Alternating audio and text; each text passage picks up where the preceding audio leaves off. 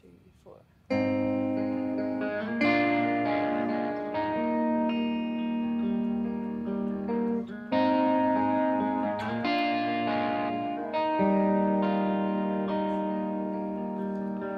I don't want to be funny anymore. I don't want to be funny anymore. Lately I've been feeling like the odd man out. I hurt my friends saying things I don't mean out loud. I don't want to be funny anymore. That, by the way, is Lucy Dacus, so you don't have to write us. That's her Tiny Desk version of that song. She has a more pulsing recorded version of it. It fits very much the first segment on our show today, On the Nose.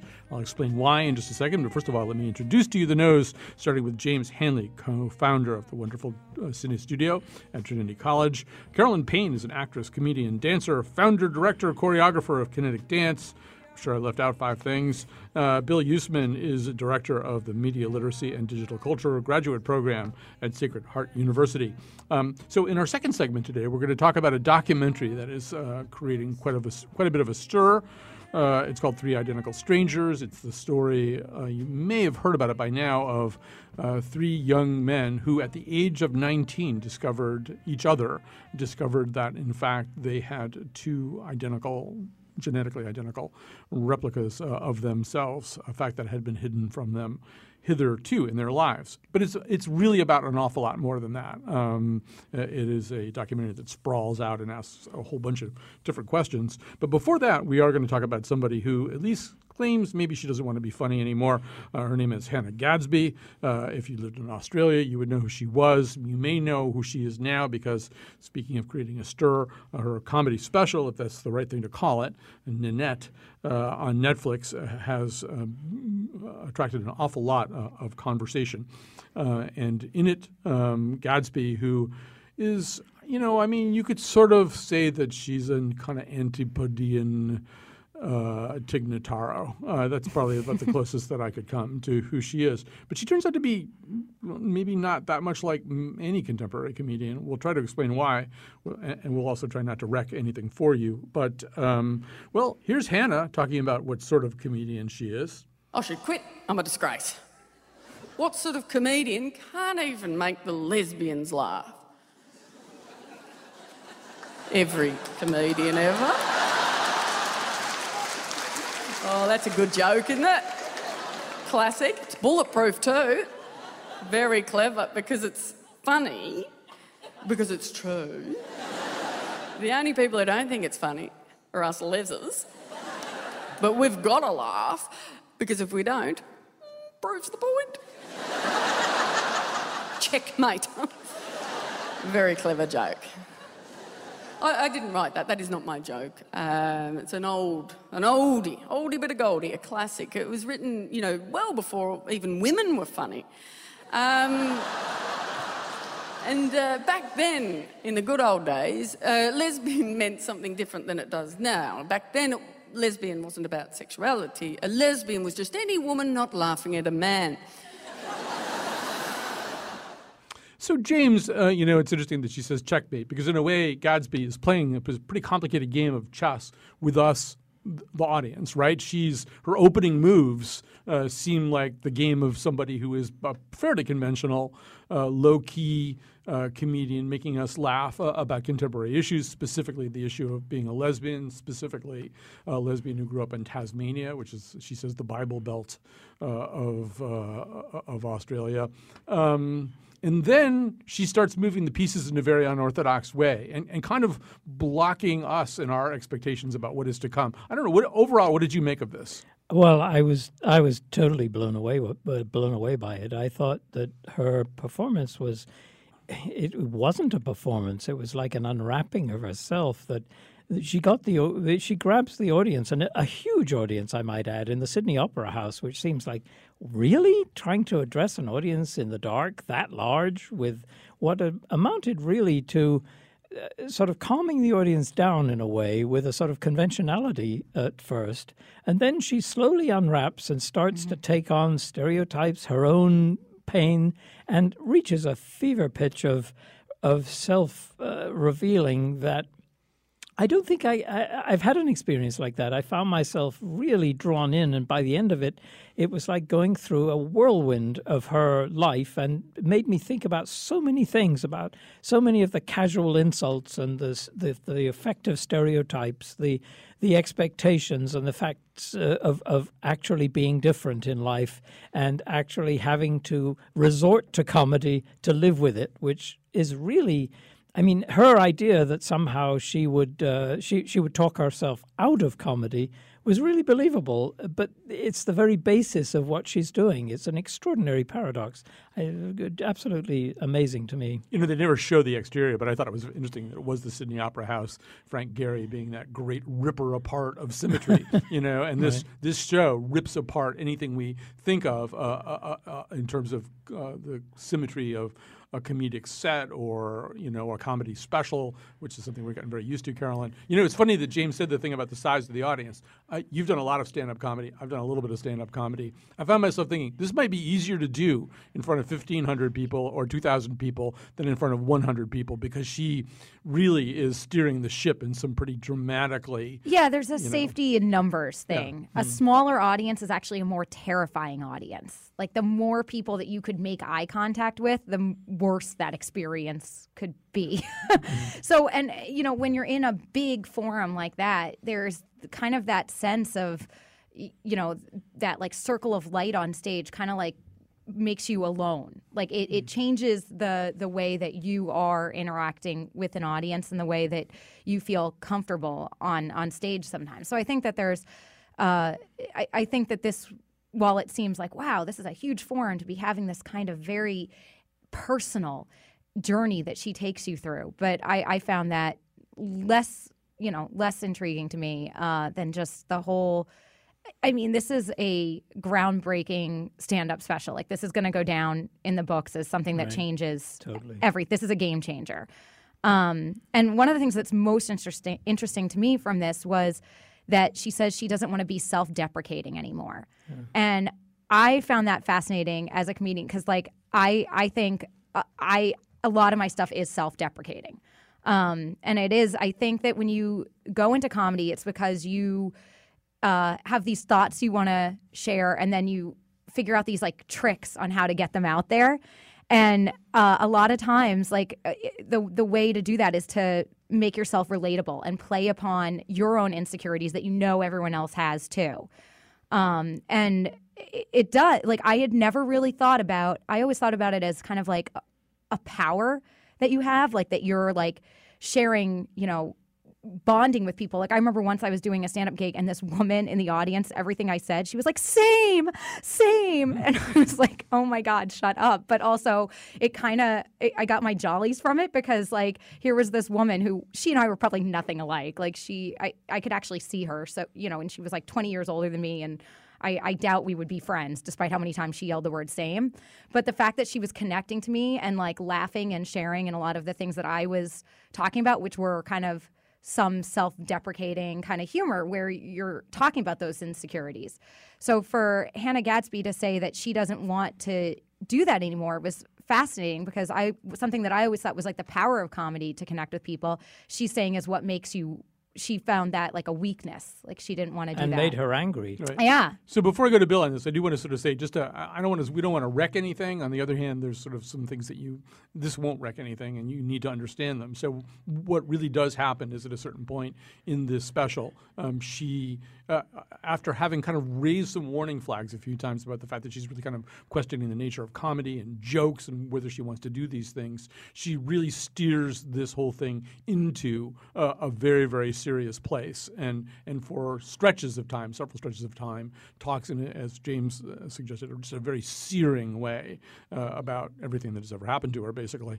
And Bill, so you know, I sort of feel as though Carolyn's right that this is some kind of paradigm shift and also that you could look at this in a larger context. We've been in here in this room talking about Dave Chappelle and Chris Rock recently in instances where at least they started to play with the jokes to serious content ratio and get less and less worried about whether they're going to be funny for the next 3 or 4 minutes if they have something more important they want to work on. Yeah, and I think she does that brilliantly. The word brilliant is used way too often, I think. My breakfast sandwich this morning was brilliant. But I do think Carolyn mentioned groundbreaking, and I don't think we're being hyperbolic when we frame it in this way, because she's not only deconstructing her own experiences, but she's deconstructing comedy itself. And I sense that there's some internal conflict in her about this, because she's both doing comedy but also castigating comedy at the same time, but then returning to do more comedy. So she's taking us in all kinds of different directions. And we are lulled at first. I have to admit, during the first 20 minutes, I was thinking, I don't know what all the fuss is about. And then by the time we reach the end of it, my wife is sobbing, I'm sobbing. We are reduced to these little pats of butter by, quote, stand-up comedy. Right. And actually, Jonathan, I want to skip ahead to the third clip here. This is kind of a long clip, but I think it's maybe worth playing to set up one of the next things I want to talk to the panel about. So if we could hear A3 right now. Do you know who used to be a easy punchline? Monica Lewinsky. Maybe if comedians had done their job properly and made fun of the man who abused his power, then perhaps we might have had a middle-aged woman with an appropriate amount of experience in the White House. Instead, as we do, a man who openly admitted to sexually assaulting vulnerable young women because he could.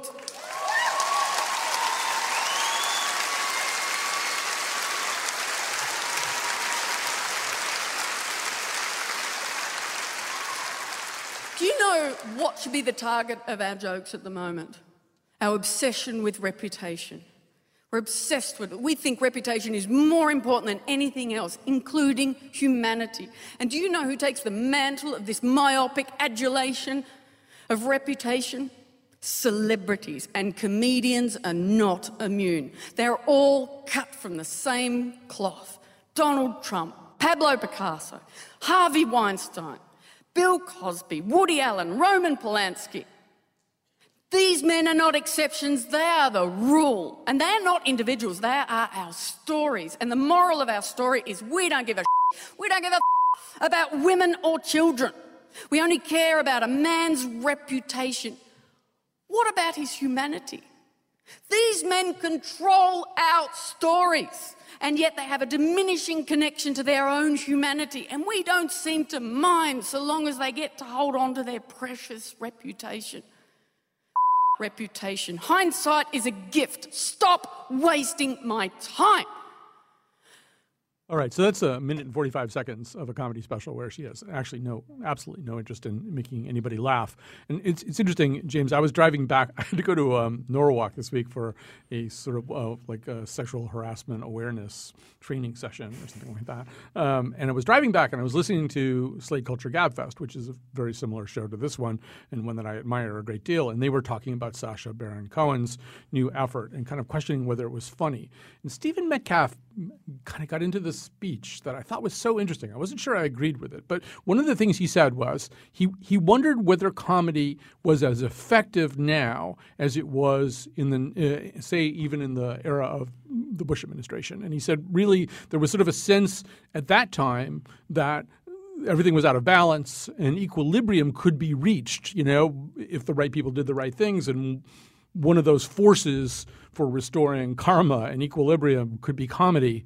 Hence you have Jon Stewart, Stephen Colbert, all that kind of stuff. He said, and now things feel there's a greater question about whether they're recoverable, whether the things that we prize, whether it's the health of our planet or the health of our democracy, are easily recoverable. And it's almost like comedy is getting crushed by the weight of what we actually needed to do. And I sort of hear that in her. It's like, I can't fix what's wrong by being funny. I have to do something else. I think that's absolutely right. I mean, I think that's what her focus is. That's where she's taking the audience, and then they're laughing at her jokes and the self-deprecation, and then she's identifying self-deprecation as something that she's not going to do, and then she's actually going for the jugular in terms of what is the relevance of comedy. And I absolutely think that that's it's a serious sort of crisis of culture in a sense, because we are at a place now where everything that happens, it's like the trepidation with which you turn on a news source or look at your computer, and you just can't, you couldn't make it up. I mean, there's a supposed president, a deranged person, sending out tweets to a TV show about things that could start a nuclear war. And it's, you can't, comedy is something that is a lever when you feel that there's a base of sort of, okay, let's bring it down a notch, and let's actually make fun, or let's actually make a joke about this, and we can feel a little better. It's almost like a physical thing. But as Hannah Gadsby goes to about herself, is that it in a time when you are really being oppressed by these things, you cannot actually escape to some sort of humor that actually you're angry, and the anger is not expressed well by humor because it's turned on you, and you feel tension that you can't. I mean, I feel that tension every day looking at this. People in other countries ask as you're walking by, say, when are you going to come out of this? What's happening here? How have you gone crazy? And in that context, humor doesn't have the same role it had in the past, and I think she's onto something there, totally. Carolyn, you're talking about this being groundbreaking, but there's also sort of a safety not guaranteed quality to what Hannah Gadsby has done here. I mean, you couldn't easily advise another comic to try anything like this. I mean, I wonder if this is a repeatable feat or whether it's just going to be a real anomaly. I think that people will try. I definitely think this will not go without being imitated. But I think that she addresses something that I know we've talked about, which is how to be funny in this time. When things are, comedy can often be, like, brilliant comedy can be born from frustration and sadness and rage and kind of, those can be great jumping off points sometimes where you can find humor in things. And she's showing that, like, there just might be a point where it's not, where you can't necessarily make something funny out of things that are not funny. So that it was interesting to where she's like a comedian saying, like, I've hit a wall. Like, I think we've all hit a wall. And that was another fascinating point to me, because it's kind of like sometimes, like at a funeral where someone's giving a eulogy and makes a joke. And it won't even be a good joke, but everyone's just eager to laugh just at that moment. Like, somehow, sometimes, like, if you're trying to do comedy about current events right now, you're kind of like doing the same thing as that. Like, you're just trying to, like, find something to make people laugh nervously or just desperately at something. So I thought it was really fascinating that she just is like, I'm doing a comedy special, but it is not going to be funny. And that to me, I was just blown away by this. Bill, I don't know what your experience has been teaching, but mine, and at least one other professor in my department this spring, I think was that if you ask your students what they would like to do a paper about somewhere in the world of political science / media, an awful lot of them do want to talk about comedy. They've grown up with this. They've grown up with the idea that some of the sharpest political commentary is comic. They've gotten a lot of their news from sources like the Daily Show, and they kind of wonder. They wonder what it means. And this thing that we just saw is sort of the gravity of the moment, kind of being so, having such extreme gravity. It bends the ellipse of comedy. It starts sucking comedy towards a black hole. And I don't know. What do you? It seems like that's something you're going to wind up teaching about in the semesters to come. Well, actually, in the fall, I'm going to be teaching a course called Documentary Film and Social Change. But one of the things we're going to look at is Bowling for Columbine.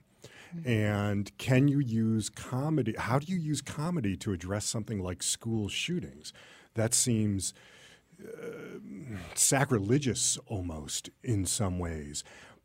But I don't want to cede comedy to the wrong people. You know, if you watch Trump at his rallies, you know, the ones that he goes out and does just in front of his base, he very much wants to be a comedian. Mm-hmm. He goes for the laugh. Unfortunately, then the laugh that people respond to then becomes actual policy. So I don't want to cede that to them, even though she's right that it can be a way to make ourselves feel okay with things that we shouldn't be feeling okay about. That momentary salve might actually be a problem. I thought of I'm not going to go too deep into German philosophy, I promise. But I thought about the way the German political philosopher Theodor Adorno was known for saying to write poetry after Auschwitz is barbaric. Mm. But what people forget is that 15 years later, he went back to that and he basically said that he was wrong. Mm-hmm. And so just a very, very quick quote from Adorno. Perennial suffering has as much right to expression as a tortured man has to scream. Hence, it may have been wrong to say that after Auschwitz, you could no longer write poems. You know, with everything that's happening and everything that she experienced and everything that we're experiencing as a society, I don't think we can say you can no longer write jokes. I think that's ceding ourselves to something awful, even if we do acknowledge the way, oh, it was just a joke, can be used to excuse the most horrible things, which is also something that she starts to discuss. Yeah, James, I wonder if what the new mandate might be would have more to do with authenticity. You know, I mean, one of the reasons I thought Jon Stewart in his heyday was very effective was he seemed very authentic.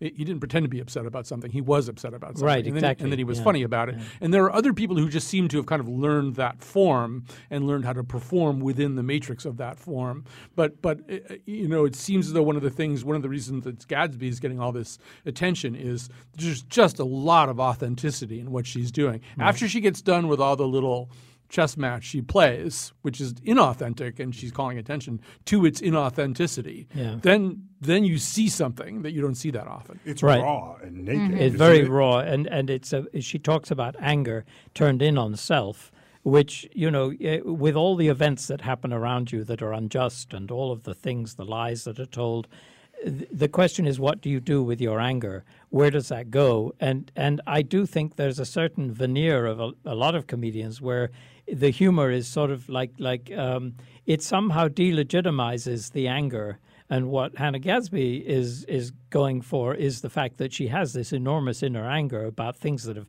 specifically happened to her.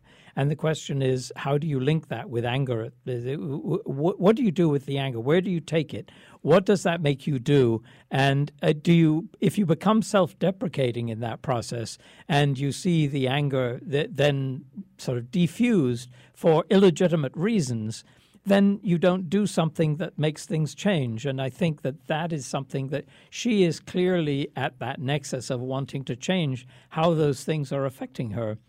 And I think that's something very universal for people seeing injustice in the world, seeing babies taken away from parents, seeing these acts of barbarism that are then thrown off as being, you know, well, we didn't really mean it, you know, this was just but then some people really do mean it. And then you get to actually talk about some of the facts, but so often we don't actually talk about the facts. And we in a comedic situation, like I really like Stephen Colbert, but I have to say, at the moment, I feel he's sort of like well, really? He's learned the form, and he knows how to perform within the form. Exactly. And so it is such a contrast to Hannah Gadsby, who is actually bringing her own personal struggle right out in front of all these people and actually questioning the whole reason for her doing it and being paid to do it. It's like you couldn't get more visceral than that. And that goes right to the heart of actually how do you act from day to day based on your personal experience to make the world a better place. Right. I guess we have to sort of maybe wrap here so we'll have time for the other thing. Although, yeah, I would like to continue this conversation a little bit. One thing I would just quickly say to kind of button up all this is one thing that's become clear in reading some interviews with her and stuff like that, she was prepared when doing this routine, this, if that's what you would call it, to get out of comedy. And she was even thinking about going to work for her brother's produce store in Tasmania. But she was ready to go. Now, this has created such a surge of interest in her, it seems as though she's getting offers all over the place. And who knows? There's probably some other very interesting next step that she'll take. But I do think that one of the ways that this is different, you couldn't very easily do what she does if you weren't really prepared to walk right off the end of the diving board. I mean, you can't fake something like this. And it's a big bluff to be called out on. Right. And she just does. I mean, I didn't even have to read that in an interview. It's clear she means it. She could just get rid of all this stuff. All right, let's take a break. We have to talk more about this remarkable documentary we've seen about 3 separated identical twins, triplets. That's what they are. And you loved things just because, like the sick and the dying. And sometimes when you're on, you're really holding on. And your friends, they sing along and they love you. But the lows are so extreme that the good seems real cheap. And it teases you. And we are back. James Hanley, Bill Usman, and Carolyn Payne in studio with me to do the nose today. Carolyn just made the point. It's something we've actually all kind of referenced at one point or another.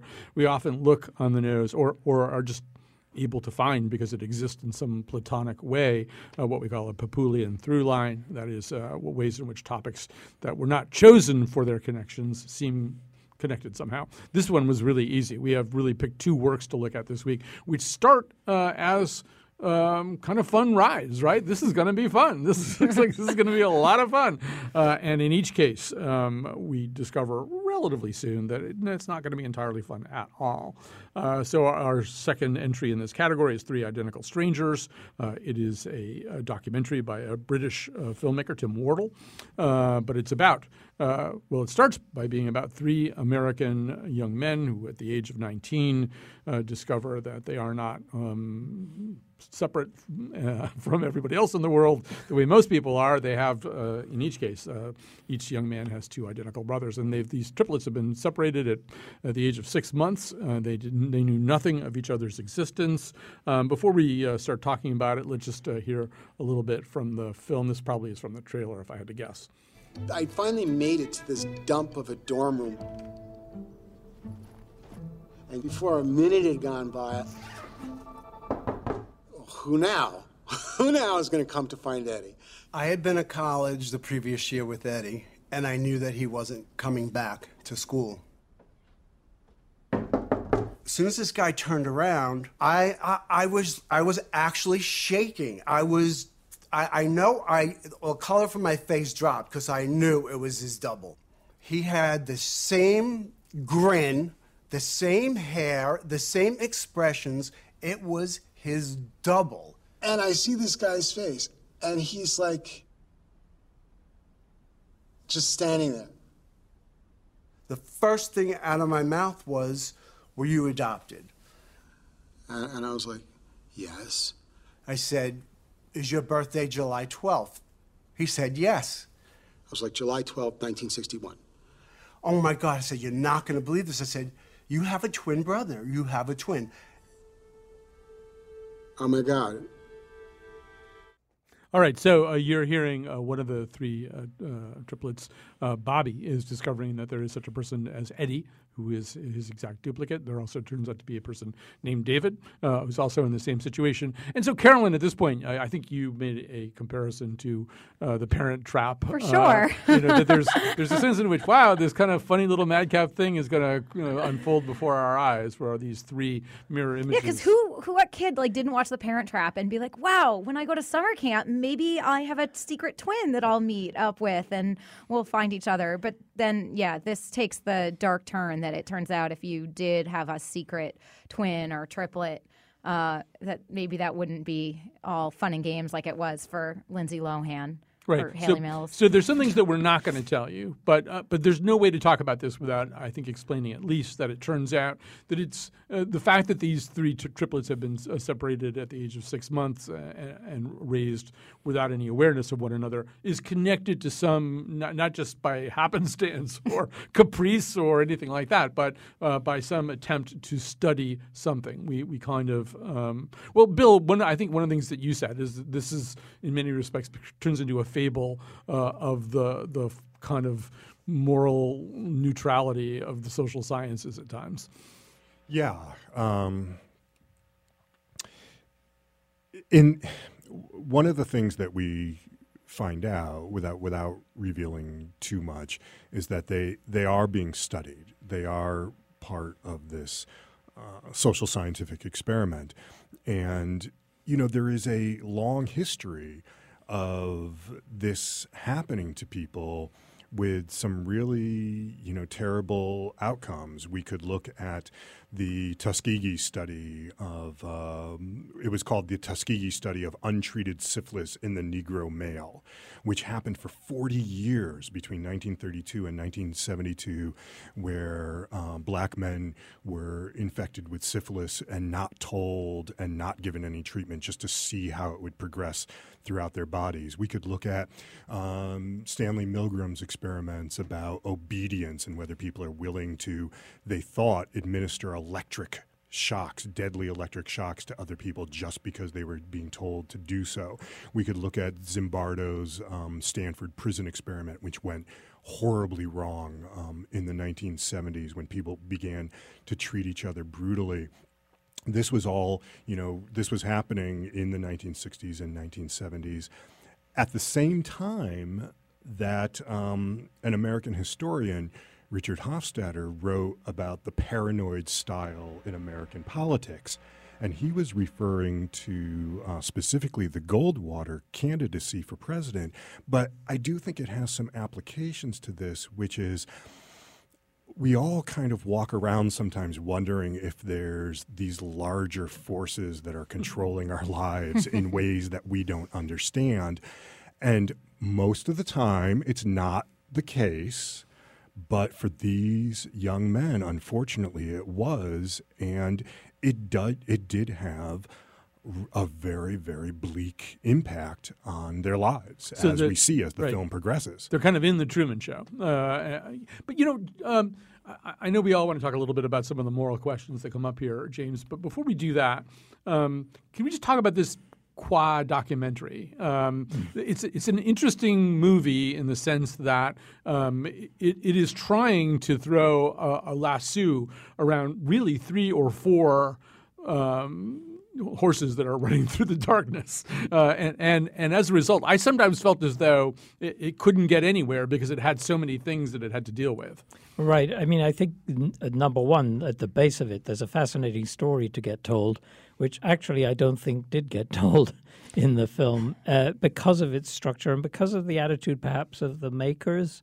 I find this kind of documentary to be like, I don't know, there are elements to it, like, for instance, dramatizing things, for instance, or like one of the things that always it triggers me is like music appearing unexpectedly, not specifically in this, but in other documentaries that are really, they are just teetering on the edge of entertainment, as if that was the only way to get people to watch this awful story. And I think that it is a truly awful story for lots of reasons, and it really betrays the craven nature of a certain sector of academia, number one, and also people's willingness to buy into the idea that there's a greater thing to be discovered here at the expense of the people who are victims of it. And that I don't think the film truly addresses. So I have a problem with documentaries in general for some of the reasons that you just said. And one of them is sometimes I feel like, to me, and you don't really usually get this, if you're going to make a documentary, I want like new knowledge to burst forth. I want like, I know you don't always get resolutions for things in life, but I feel like there should be kind of this like point that it's like building towards. And I felt like this one struggled with that. And like for a while I kept falling down a rabbit hole watching these like Tupac documentaries like about who shot Tupac, and like you know you just know they're going nowhere, but like you keep they just take you in circles. They're like dramatic fragments, right? Exactly, and you're just going through circles with it. And this documentary had moments where you're moving past that circle, but a lot of it just takes you in that same circle. Right. I would not have wanted to miss this documentary. I think it's a really interesting and very important documentary. That being said, and also it is such a fascinating story. I think I shared with all of you. They're actually making a movie about this now, and that to me is. I'm not sure that needs to be happening. To me, alarm bells rang when I read that. I thought I can just imagine. Well, because I pictured the dramatic reenacting scenes from this documentary, and I was like, oh no, it's that. I do worry about this feature film that they're making of it. Yeah, we should be worried about that. Is going to totally indulge in sensation. The considerations that you had, James. Yeah, absolutely, because that's what will basically get it. It'll turn it into a dramatic amplification of fragments. It's a dramatic Parent Trap. And especially when Scarlett Johansson is cast as all three of the twins, that's going to be I'm telling you, it's going to be Armie Hammer. He already did this with the Winklevoss twins. He can do it. He can do three. Well, it is hard to talk about this thing because there are a lot of things that we don't want to wreck for you. But one thing that I can tell you, just because it's readily apparent at the beginning, you really only are hearing from two of the three siblings in this triplet set. You also eventually meet a pair of female twins who were also handled in exactly the same way. Their existence is a close parallel to this other story that you're following. You hear other tales of perfidy. There is a scene that's recreated for us in one of those dramatic recreations that James and Phil don't especially like that much. It's like a cloud of Quantum of Solace, where the bad guys are drinking champagne, thinking nobody can see them. And I don't know, Carolyn, one thing that I thought was there's these two triplets who are two of the triplets are talking to us a lot. It's David and Bobby, but we don't really know that much about David and Bobby. I mean, one of the things that we would like to know, given the lives that they've led, these men I think they appear to be in their 50s now. I didn't really do the math, but is. I don't know. How did their marriages work out? How did their careers work out? I got the sense that they didn't want it to be about them. And although they may have also drawn a line. Yeah, I think that they certainly did. But there were like little fascinating reveals. Like I became obsessed with the fact when there's a part where they get up, they're doing like a seated interview, and David goes to stand up, and his sweater has a hole in it. I don't know if anyone else saw that. I was so fascinated by that because that was to me just such a huge insight into like, did he just not care? And he was the one who had been raised in a more working class home as well. So you do wonder. But I mean, he clearly has done well for himself with the restaurant and everything. But like the fact that he dressed himself for this documentary interview in a sweater that had a hole in it. So there were like these little windows into. I mean, that's just kind of like just a glimpse into who he might be or how he just is. But I felt like they didn't want this to be about them as people. They did not reveal a lot about themselves, nor did the people who were their friends. I mean, they talked about their past selves, but not who they are now. I don't think it really needed to be about them, actually. And I don't think it could be. No. And that's one of the failings of dramatizing parts that make it appear it would be. You're dealing with there's a parallel here with Hannah Gadsby, and this issue of opening yourself up and actually putting yourself out there and displaying your anger and explaining your anger. Their faces definitely opened themselves up and revealed so much. True. Yes. Especially Bobby's. I felt like his face, to me, so sad. There were just heartbreaking moments. Is that what made you cry?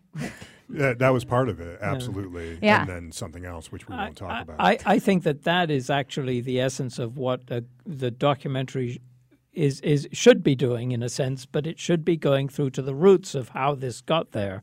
and how they were treated and how decisions were made and how bizarre things like Yale locking up the documents for till 2066, and crazy stuff like that, so that basically people don't have to take responsibility for their actions.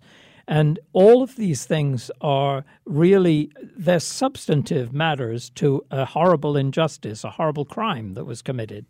And as a backdrop to that, if you explain that clearly enough, you don't have to know all of the details of their personal lives. As you say, you can read, you can see what they're saying, you can see it on their faces. Well, there's also, I had kind of a Janet Malcolm moment watching this thing, in the sense that this movie is very much about the violation of people's lives and privacies and destinies, and in a very much kind of a Truman Show way. But as I was watching it may have just been the mood that I was in, I started to feel, because, Malcolm writes about how any act of journalism is like a thief in the night, trying to get in places where it's not necessarily wanted, trying to pry loose facts that people are not necessarily willing to let go of, that there is a almost adversarial relationship between the quest and the people being questioned.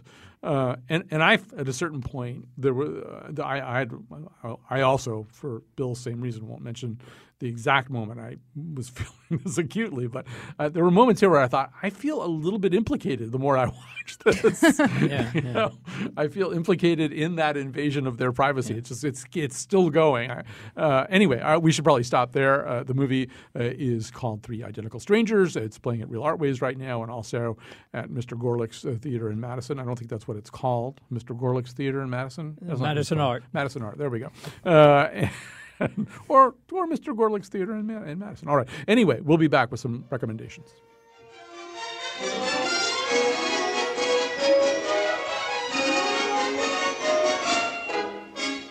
Three little unexpected children simultaneously. The doctor brought us, and you can see that we'll be three forever and A-E-I-O. You wouldn't know how agonizing being triple can be. Each one is individually the victim of the clinical day. E-I-O. Every summer we go away to Baden, Baden, Baden.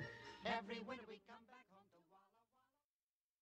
So ordinarily here's where we do the thank yous or the credits or whatever you might want to call them. Let me tell you the situation in which we find ourselves. Jonathan McPants, who's producing the show today, is just back from his honeymoon, which was last week. Betsy Kaplan is on vacation. Josh Nalea, our other producer, is on medical leave. It's actually kind of a happy kind of medical leave. I don't want to violate his privacy by saying more than that, but it's a happy story rather than a bad story. Kyone Wolf is off today. So it really is just me and Jonathan. And so Jonathan has done everything because I didn't do anything. So that's who gets all the thank yous. And we're going to be back on Monday. Betsy Kaplan will be back on Monday. We'll start moving back towards full strength at that time. We have no interns today. And it really is very quiet around here.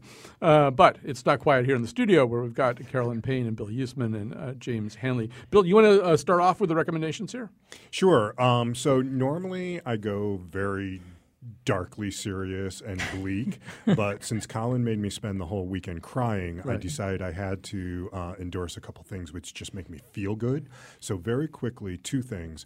The first is a show on the FX network, and this is a really interesting network because it is part of the Murdoch empire, but as vile as Fox News is as a cultural force in our society, FX is doing some really great television, and a show that just finished its second season is called Legion, and it is part of the Marvel universe, but it's a very, very different aspect of the Marvel universe.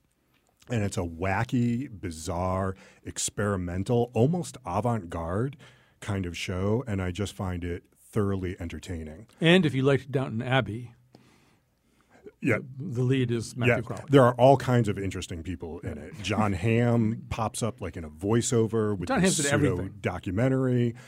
So it's Gene Smart's in it. It's really fascinating. And then very quickly, the new album by the Cowboy Junkies is called All That Reckoning, and it is terrific.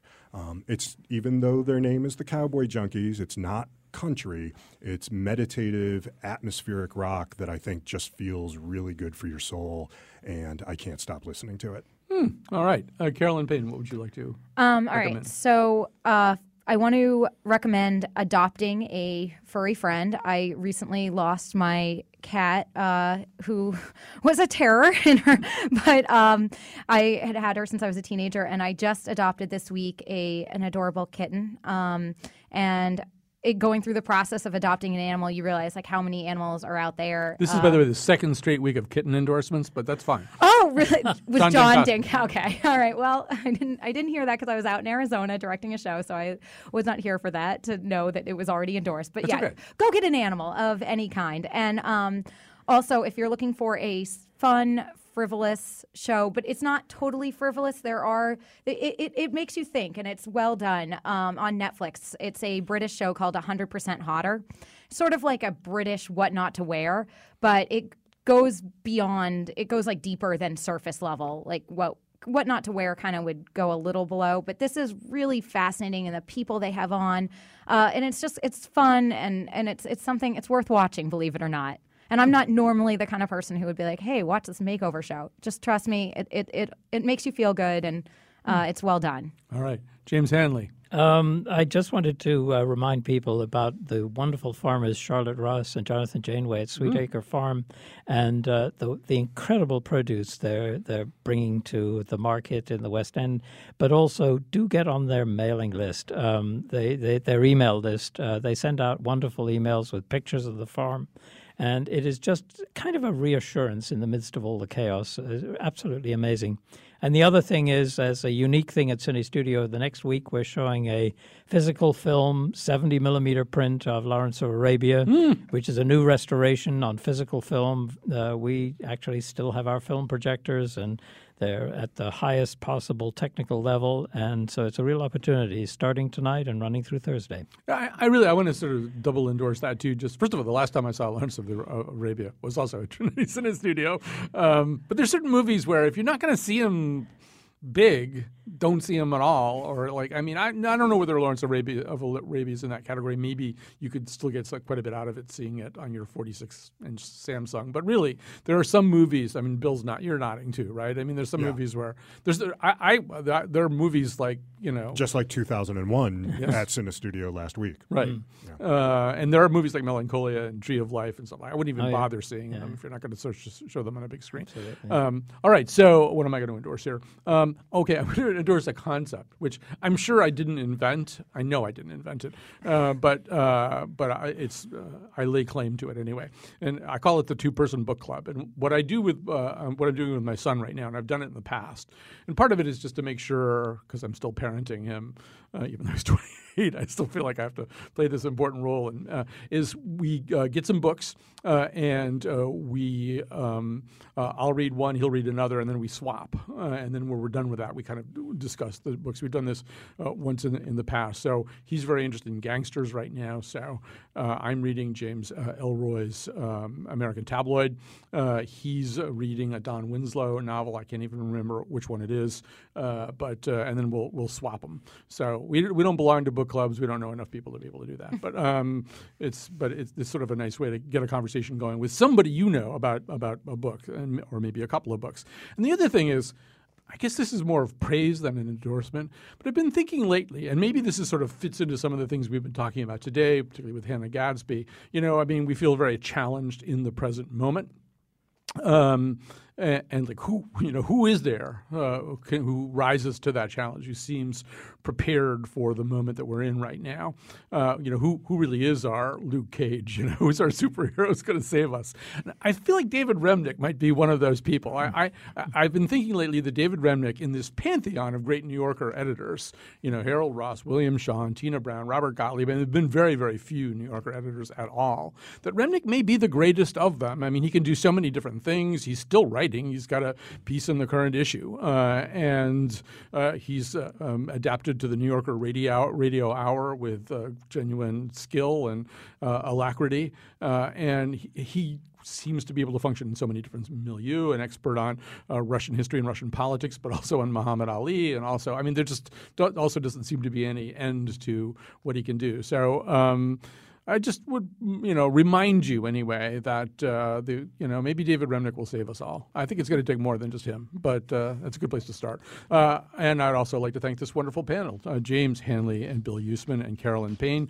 Thanks to Jonathan McPants. We'll be back on Monday.